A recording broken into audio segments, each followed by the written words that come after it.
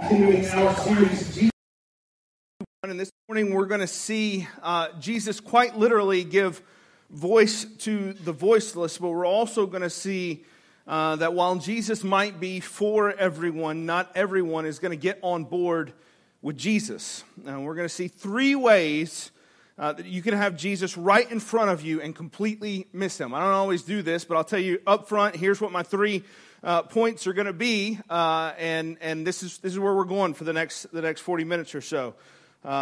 Three ways that you can have Jesus right in front of you and completely miss him. One of those is you don't understand what it is that you are seeing. The second is you don't believe what you're seeing, and the third is that you don't live out what you've seen. And so we're going to see all three of those type of people talked about here by Jesus based around one very small, very quick event. I mean, it's just going to be super quick, but so much is going to flow out of this one event for us to learn. So let's jump right in, and we're gonna hear from those that I assume Luke is talking to that either saw this or were the ones that were there. That people that saw Jesus with their own eyes, saw him do things with their own eyes, and then had to try and figure out, what do we do with what we just saw? Let's see the event that becomes the catalyst for so much disbelief among these people. Luke chapter 11, verse 14. Now, this is Jesus. Now, he was casting out a demon that was mute. And when the demon had gone out, the mute man spoke, and the people marveled. That's it. That's the miracle. That's the event that drives the rest of our narrative that we have here. He was healing people. We've talked about healings. We've talked about miracles. We've talked about demon possession. We've talked about all those as we've gone through the book of Luke, and I don't want to rehash all of those. But this is what is happening. Jesus cast out a demon that was keeping a man from speaking, and then he was just able to speak. That is the whole thing. Notice no one balks at what they saw. Everyone marveled at what had happened. So that's important for us to see here. No one was questioning it. The question that follows isn't, can we believe what happened? But instead, it was, what do we do with what we just saw? All right? That's a different type of unbelief. Typically, when we think of unbelief, we think of it in the way that we see something, we see a magic trick, right? And so we see a magic trick and we say, there has to be something else going on here. I don't believe that woman just popped out of that box and wasn't there before. I just don't know the trick. That is not the case here. What they are saying is, I know what just happened. I've never heard that man's voice, but I've seen him my whole life, and now I know what he sounds like. Something just happened. Everybody marvels at that. The question then becomes, what do I do with what I just saw happen? So they had no doubt at what they had just seen. They were just trying to figure out what category it goes in. And religion can be like that for some people. They see things within churches when people become Christians and how God can change someone's life, or how being a part of a church and seeing a church love one another, or how someone can forgive someone else of something terrible. And they see that happen, and they can't deny the presence of something that they cannot explain, but they also don't really have a category for it in their own lives. They aren't quite sure what to do with the church. They aren't quite sure what to do with Jesus. This is what happened to these people that saw Jesus do things they had no category for. So they came up with a couple of their own categories, and Jesus is going to very directly address those, kind of intuit what, or just divinely know what it is that they had, or that they were thinking, and he's going to address those things. And these categories are still around for a lot of people today. So look at verse 15. Some of them said, he cast out demons by Beelzebul, the prince of demons, while others, to test him, kept seeking from him a sign from heaven. So, two different types of people there that are talking about what they've just seen. The first is a people who don't understand what they've just seen because they are going to credit it not to Jesus' power, but to Beelzebul or the devil or Satan or whatever title you want to give him. They're going to credit it not to Jesus, but to him. And the others, they just flat out don't believe what they saw. And we'll get to them here in just a second because they're going to demand further signs from Jesus. So first, let's talk about those who don't understand what they see.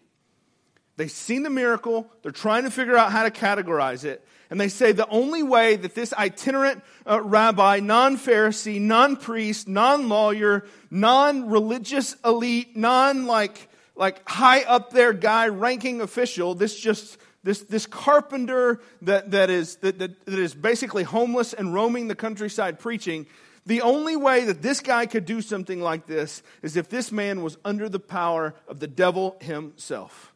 That is the only way that he could perform these tasks. And Jesus has a response for these words, or for these people. And he minces no words here. I love Jesus' response. You don't always see Jesus talk trash, but he's going to talk trash just a little bit here to these guys. Here's what he says. But he, this is verse 17, but he, knowing their thoughts, said to them, every kingdom divided against itself is laid waste, and a divided household falls. And if Satan also is divided against himself, how will his kingdom stand? For you say that I cast out demons by Beelzebul, and if I cast out demons by Beelzebul, by whom do your sons cast them out? Therefore, they will be your judges. But if it is by the finger of God that I cast out demons, then the kingdom of God has come upon you. When a strong man, fully armed, guards his own palace, his goods are safe. But when one stronger than he attacks him and overcomes him, he takes away his armor in which he trusted and divides his spoil. Whoever is not with me is against me, and whoever does not gather with me scatters. Now that may not sound like trash talk, but whenever you break down what it is that Jesus is saying here, I think you're going to be able to see this. So Jesus tells these would-be slanderers that are trying to attribute Jesus' power to Satan, he says, what you're suggesting, people, makes absolutely no sense. Now, logically, we can follow where Jesus is going here. He says, I can give you all kinds of reasons why my power, or why me and why Satan are not in cahoots. Jesus says, I can give you all kinds of reasons why we are not on the same team. But the simplest and the most obvious reason is this. I just beat him. Y'all, everybody saw it. I just beat him. I cast out the demon from this guy who could not speak, and then he could speak, and you guys all saw it, and you went, whoa. And that is Jesus' main argument here. You want evidence that we're not on the same team? I just beat him. If we were on the same team, then why would I do that?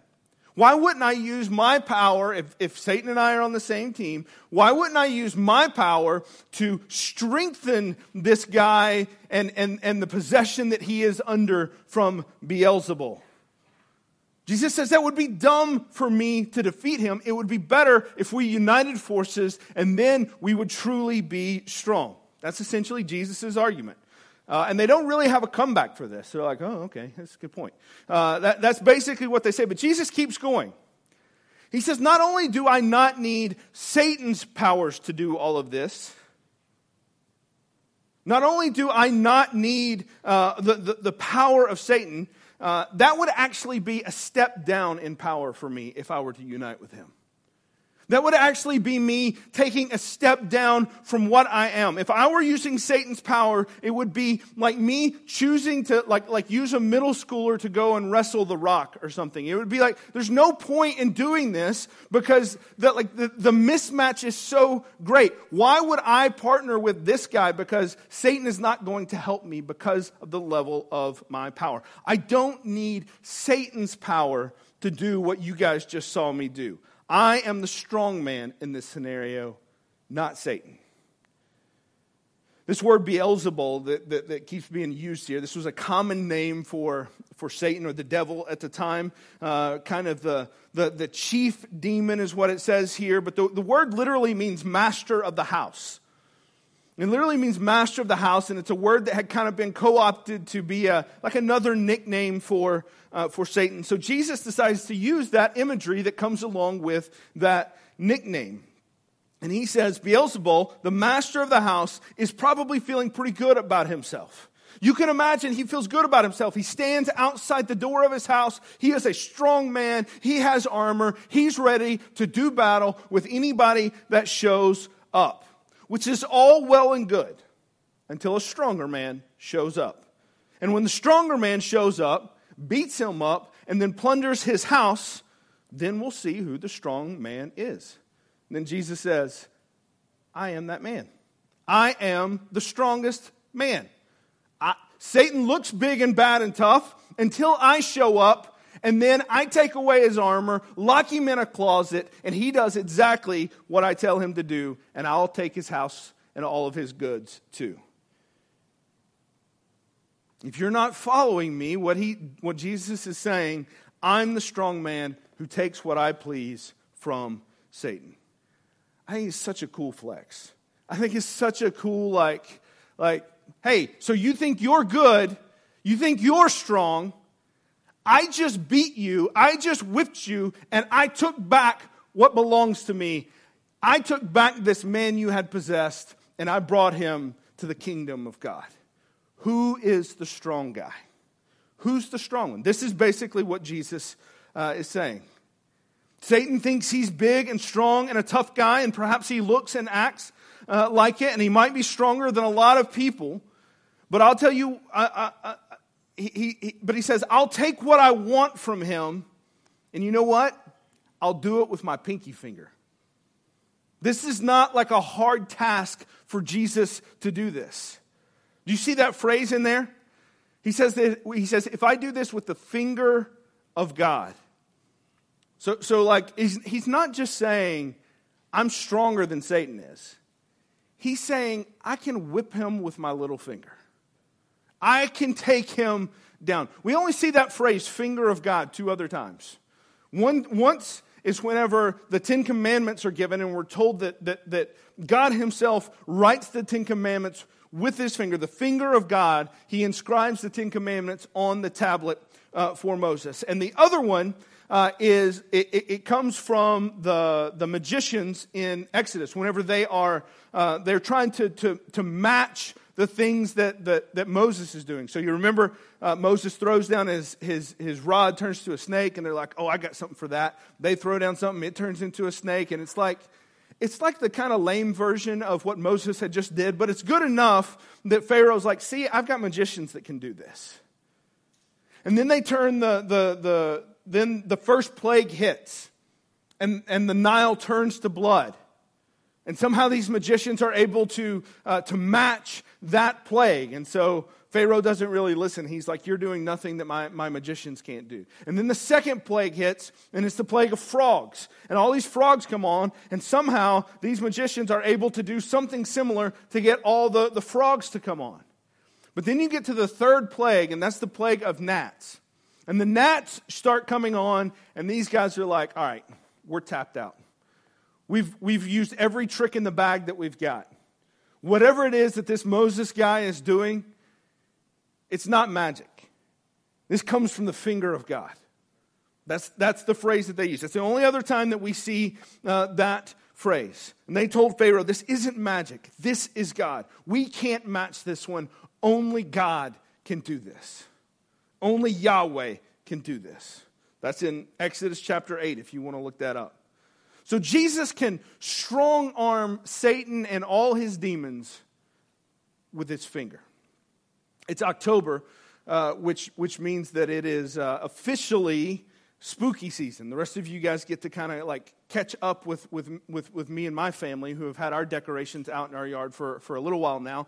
We like Halloween at our house. We have a lot of fun with it, and we like to kind of just laugh about a lot of stuff and have fun with it. But as much as we like that, we don't really get into like the horror movies.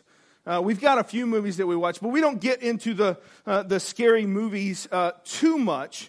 But without fail, when you get into these Halloween movies, you get movies like The Exorcist, which I think there's like a new one that's coming out this week, maybe. I don't know, this month at some point. There's another Exorcist coming out. I've never actually seen this movie, but I know the cliche that is in there.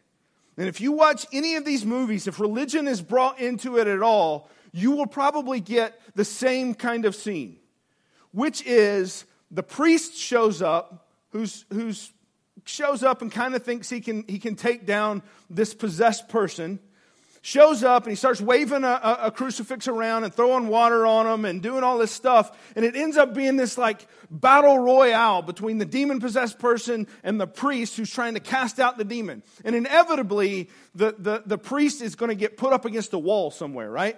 That always happens in these things. And so the priest gets put up against the wall and then runs out of the house scared. And the demon has triumphed and they have won. And that can give us a false impression and think that this is how it was for Jesus whenever he was casting out demons. That it was this like mono kind of getting after it. They were fighting one another and that this plot device that's in these movies is actually kind of how it plays out. Don't mistake scary movies for the truth of Scripture, though. There is no throwdown between the spiritual supremacy of Jesus and Satan.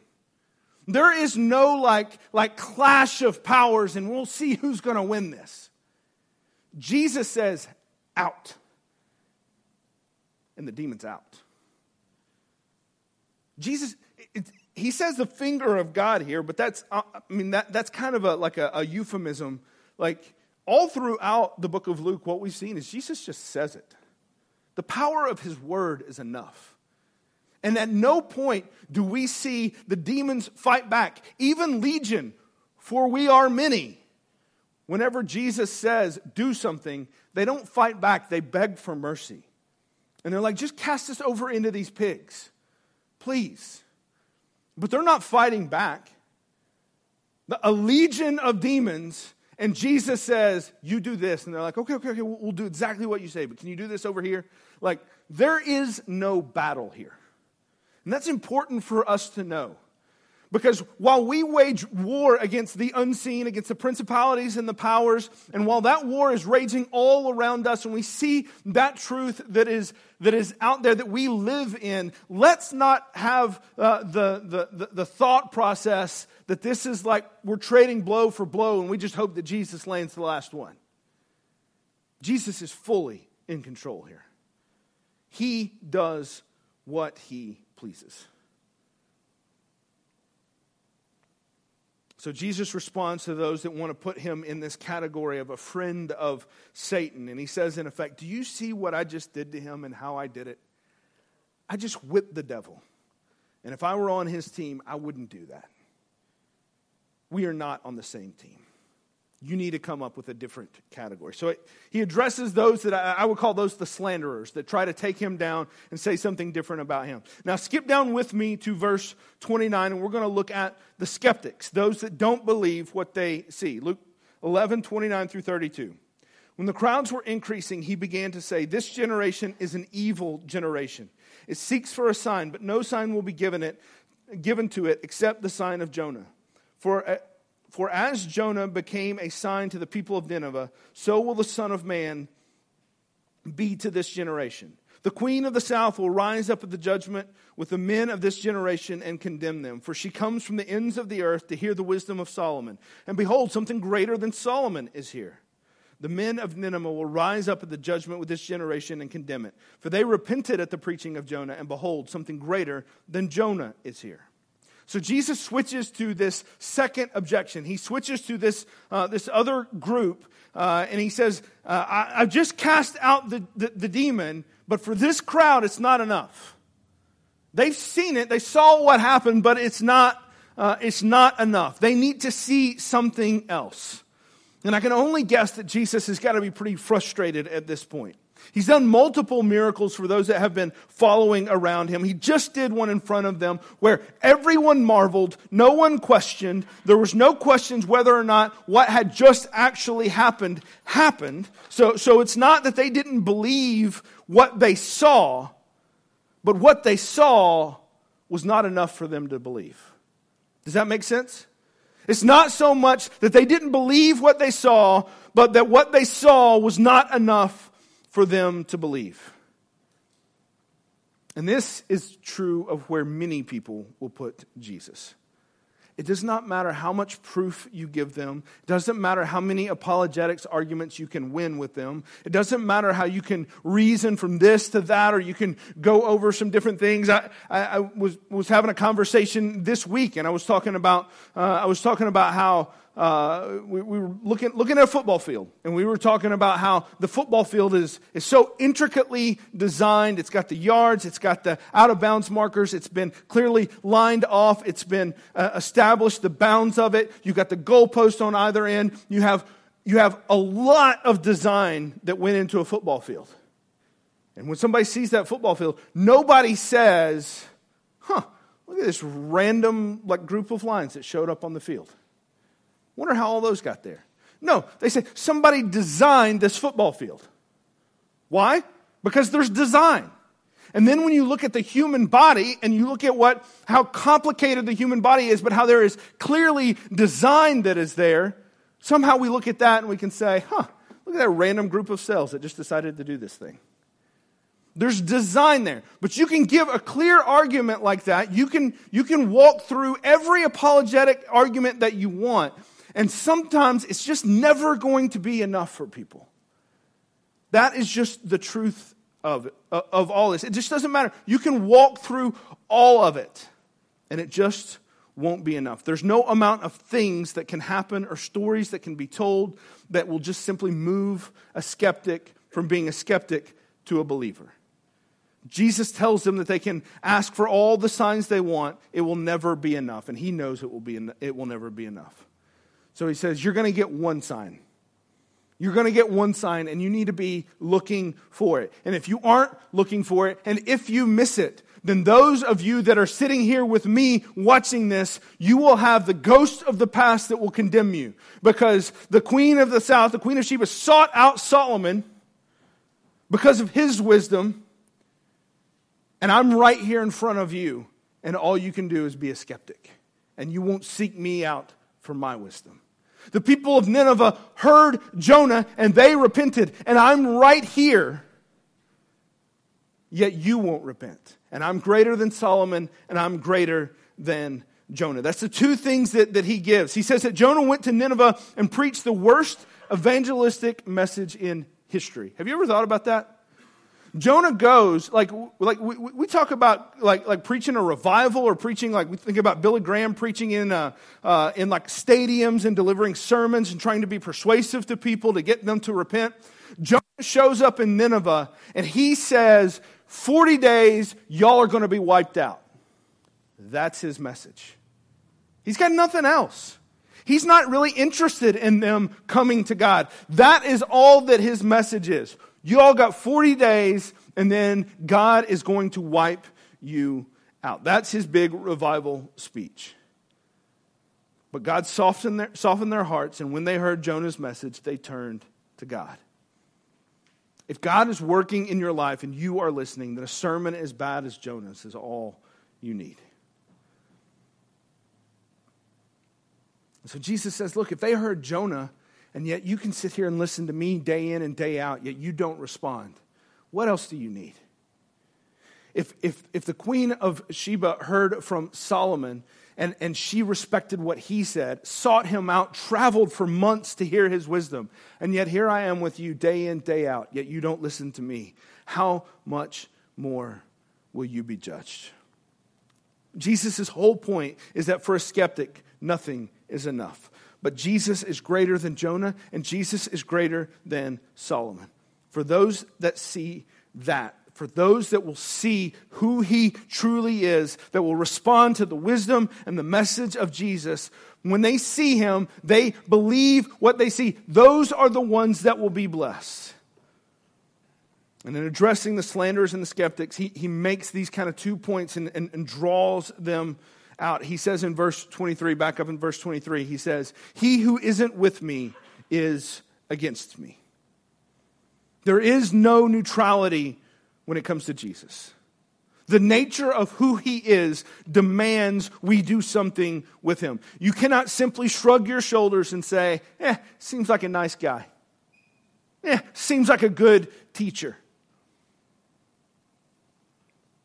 And then in verse 32, Jesus says kind of poetically that the men of Nineveh will judge those that have sought to categorize Jesus and have gotten him wrong. Those men got it right with such a simple message from Jonah. How much more will we be condemned that witness the works of Jesus? Or for us here today that have the four Gospels, that have the testimony of the Word of God, that can stand on that have an empty tomb that should push us and persuade us to believe. How much more will we be judged if we don't? There is no neutrality. Jesus' message is too clear, his death too powerful, and his resurrection too incredible to look at those things, just shrug our shoulders, and move on. And then in all of this teaching, Jesus addresses a third type of person with two kind of like random stories sandwiched in the middle of what we've covered here so far. Not directly like the other two, but still I think an important word for us to hear this morning. Kind of odd and obscure stories here. Jesus is teaching, he's like right in the middle of teaching, and he's giving one lesson, and then as he's giving that lesson, he gets interrupted by a woman yelling from the crowd. So let's see his first teaching here in verse 24, and I think we will have a lot we can take from what it is Jesus is teaching here. When the unclean spirit has gone out of a person, it passes through waterless places seeking rest. And finding none, it says, I will return to my house from which I came. And when it comes, it finds the house swept and put in order. And then it goes and brings 7 other spirits more evil than itself. And they enter and dwell there. And the last state of the person is worse than the first. Now there is a lot here. I'll be completely honest. I'm not 100% sure what to do with all of it. About this, how a spirit is wandering and going through the deserts and trying to find rest and all of those things. My demonology, here's what's going on here. And so I don't want to pretend that I know everything that Jesus is saying or teaching here. But I do understand, I think, at least part of what Jesus is trying to teach us. The picture Jesus gives us is of someone that has evicted one spirit only for that one to come back with 7 more. And the illustration is that while the demon may have been told to take a hike, that if that person that person kind of cleans up their life, empties things out, says that demon is gone, takes care of things, cleans the house. If something else hasn't come to take up residence in that person's life, then they are ripe for a takeover. Being cleansed of the unclean spirit was only half the battle. You cannot simply eliminate something from your life. An unclean spirit, as Jesus teaches here, or some type of sin. You can't simply eliminate something from your life because that is only part of the battle. The rest of the battle is what happens after you uproot that thing out of your life. Which leads us to the third type of unbelief. You don't live out what you have seen. It's one thing to clean out the pantry of all the junk food that you have in the cabinet so that you can lose some weight. That's a good idea. If you're trying to lose weight, that's a good place to start. Get rid of the Pop-Tarts. That's a good place to get things going. But empty cupboards by themselves are not going to keep the weight off. Because what happens is you're going to go back to the grocery store.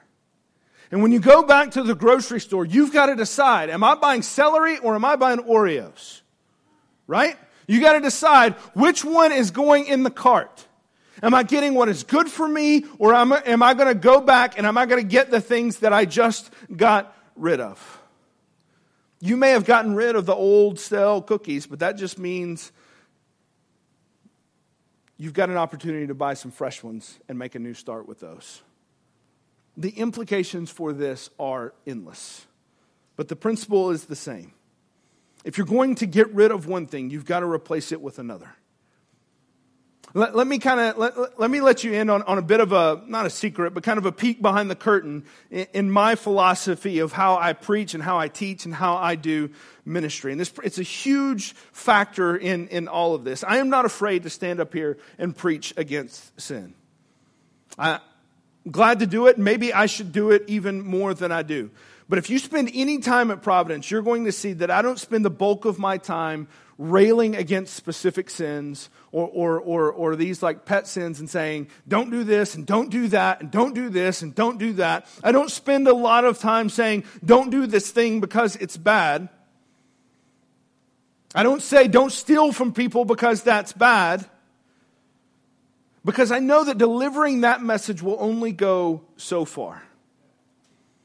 Because it will also leave a vacuum, a void. And if I spend my whole ministry saying, don't do these things, then chances are you're going to end up doing them anyway.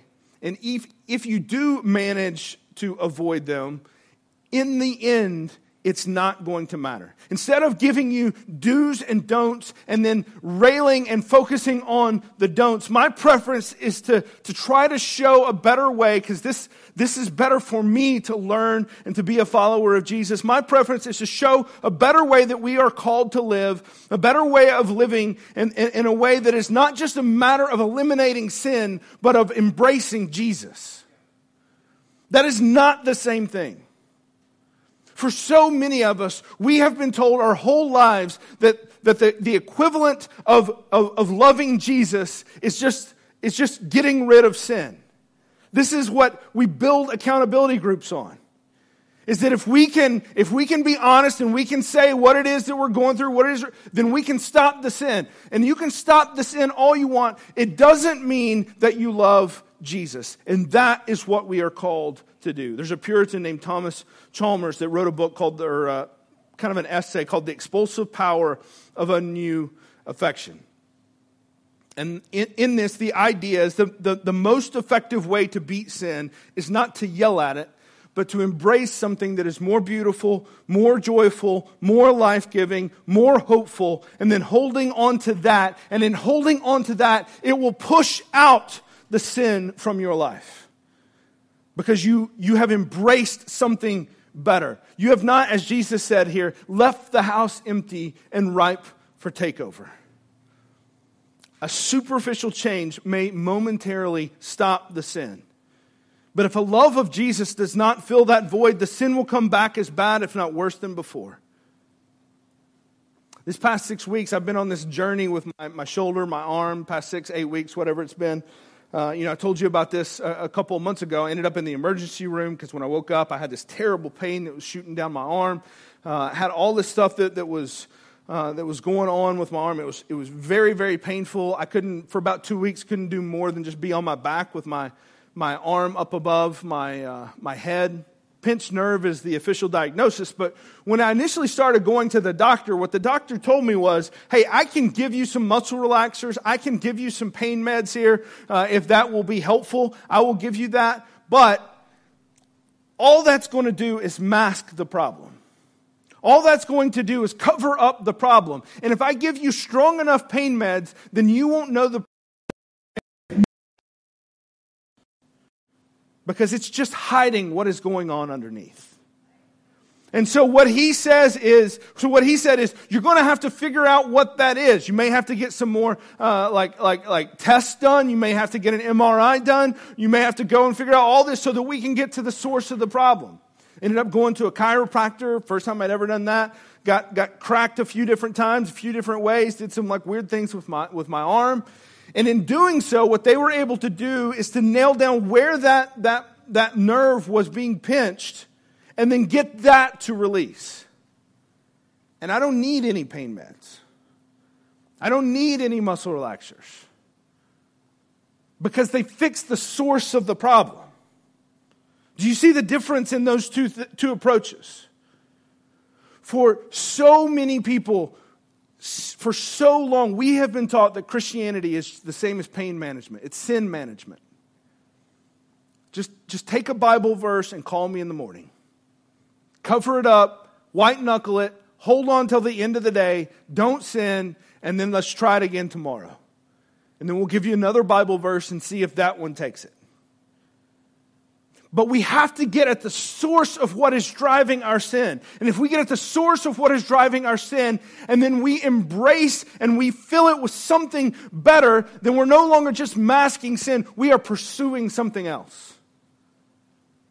And so for me now, that means I've got to change up. I've got to do some exercise, and I got to sleep different. And I got to do some other things so that it doesn't come back. Because if I just keep doing the same thing I was doing before, I'm going to end up in the ER again.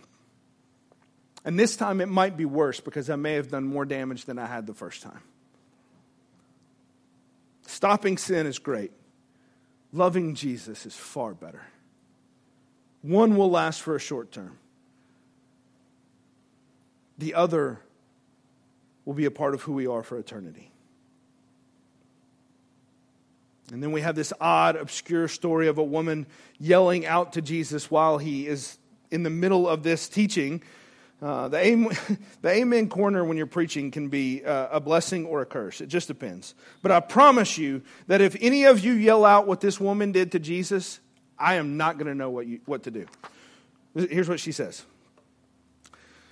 As he said these things, a woman in the crowd raised her voice and said to them, "Blessed is the womb that bore you and the breast to which you nursed." And he said, "Blessed rather are those who hear the word of God and keep it." So if any of y'all yell that out, I'm just going to be like, I'm out. I don't know what to say. I don't know what to do. But that's what they say. So blessed is your mom. It's a different, not how it normally sounds, but that's what they said. It's a weird thing to shout. But Jesus hasn't faced it all. He's immediately got to come back for it. And these last two stories kind of highlight for us these different types of unbelief. Some are slanderers, some are skeptics, and some have heard it all, seen it all, and maybe even they got Jesus in the right category, but then they do nothing with it. You see, some people put Jesus in this category. Some people put Jesus in this category. Some people recognize who Jesus is, but then they walk away and they are not changed.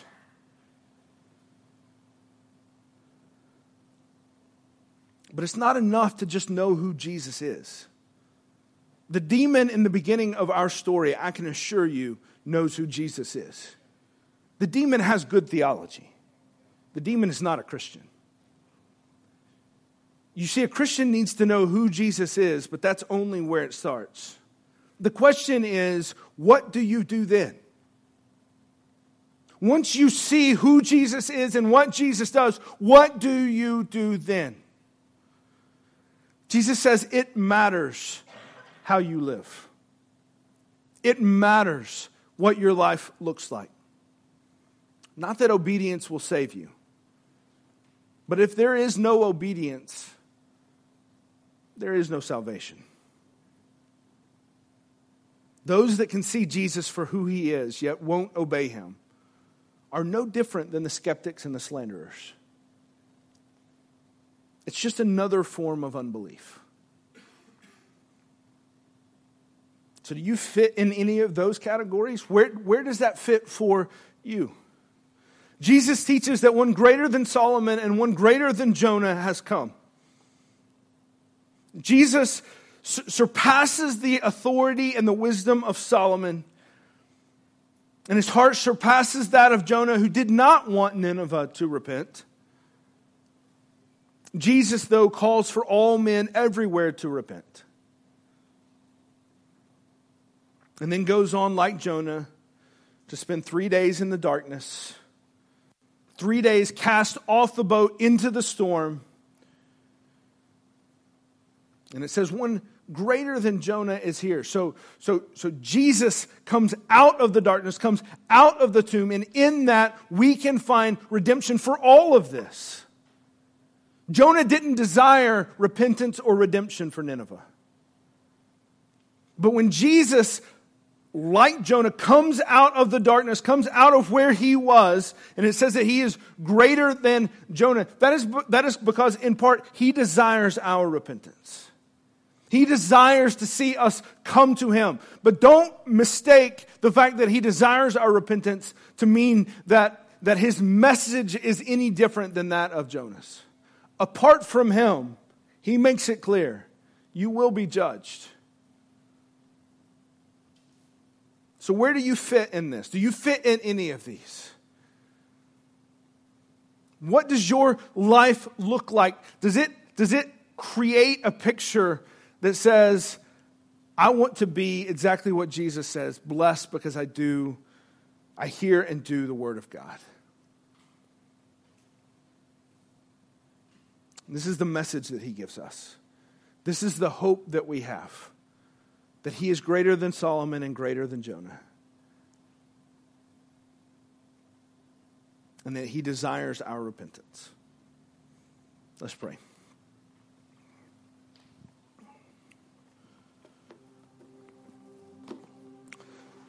Father, it is our confession that for so many things that we see in your word, we so want to be those that are just looking on, that believe immediately, that have no skeptic, that don't misunderstand you, and that do exactly what it is that you have laid out for us to do with no hesitations. But it is also our confession that we are not the obedient people that you have called us to be. That we sin, that we fall short, that our unbelief comes out in so many different ways. And so, Father, I pray for us as a church, I pray for us as individuals, that we would be a people that both believe and then put into practice what we believe. That we would be obedient children that do the will and the word of God. Help us to see Jesus for who He is.